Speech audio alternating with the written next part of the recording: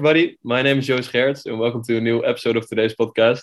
Today we have a special guest, Sjoerd Ramaker, who is a scientist of the research department of Gaviscon. Sjoerd recently published an article concerning a study that he's done on Gaviscon tablets. Sjoerd, thanks for joining us today. Oh, yes, thanks for inviting me. So, Sjoerd, before we dive into your study, could you please elaborate on the working mechanism of Gaviscon tablets? Of course, it functions as a reflux suppressant that helps against heartburn and acid reflux symptoms. And these complaints are mostly caused by lifestyle factors such as smoking, obesity, stress, or pregnancy. And our tablets help reduce these complaints. It works in two ways. First of all, both carbonates react with stomach acids to neutralize the pH in the stomach. And secondly, calcium reacts with alginate form crosslinks to eventually form a raft which lies on the surface of the ingested chyme. This raft, or rather a hydrogel, prevents reflux of stomach contents and stomach acid. All right, that's interesting. So now that we have some basic understanding of how Gaviscon tablets function, can you tell us something about what exactly you have studied?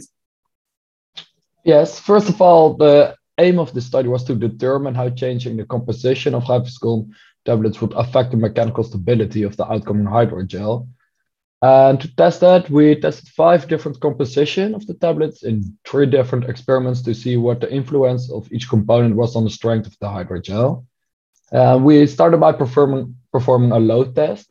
And the load test focused on the strain created by an increasing stress to determine the Young's modulus, which is in essence the stiffness of a material. Secondly, the second test was the point of failure test. During this test, we tried to determine the maximum amount of load that the different hydrogels could withstand until they finally gave in.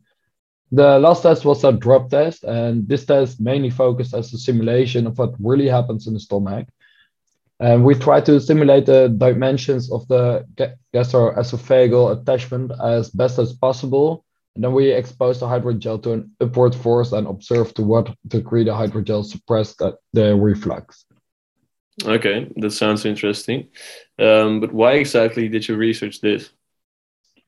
Well, Gaviscon is on the market for a while. Many people just use it without even knowing what is happening inside their stomach during the treatment. And they only feel pain relief and just think it's fine to take in. So therefore, our research team wanted to investigate what happens inside the stomach and how changing the components affects its mechanical properties.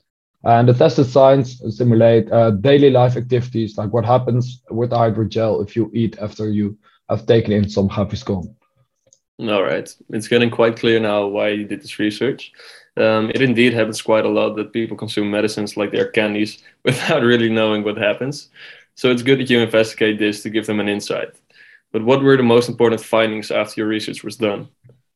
Well, the most important finding was that changing the composition of Gaviscon even slightly had a big influence on the hydrogel formed. Like increasing the calcium carbonate concentration by 25% resulted in an increase of 50% of the stiffness and the point of failure, which is like a major increase. Next to this, we found out that the sodium bicarbonate had an influence on the elasticity of the hydrogel, and we could not find anything about this during the literary research. So for us, it was a really nice discovery. Yeah, I can get that. But what about future research? What are things you could change to your research, for example? For us, this was new indeed. Well, for the future, we believe that not very much research can be done on Gaviscon itself, as it's already 30 years on the market and still going strong. However, there are some things that we would like to change in our research for the future. For example, different compositions we use, maybe they could differ a little bit less next time to create a more significant result. Next to this, there was lack of equipment, so we had to improvise here and there. And preparation is key. But nevertheless, we were able to get answer to our question, so we are very happy about that. All right.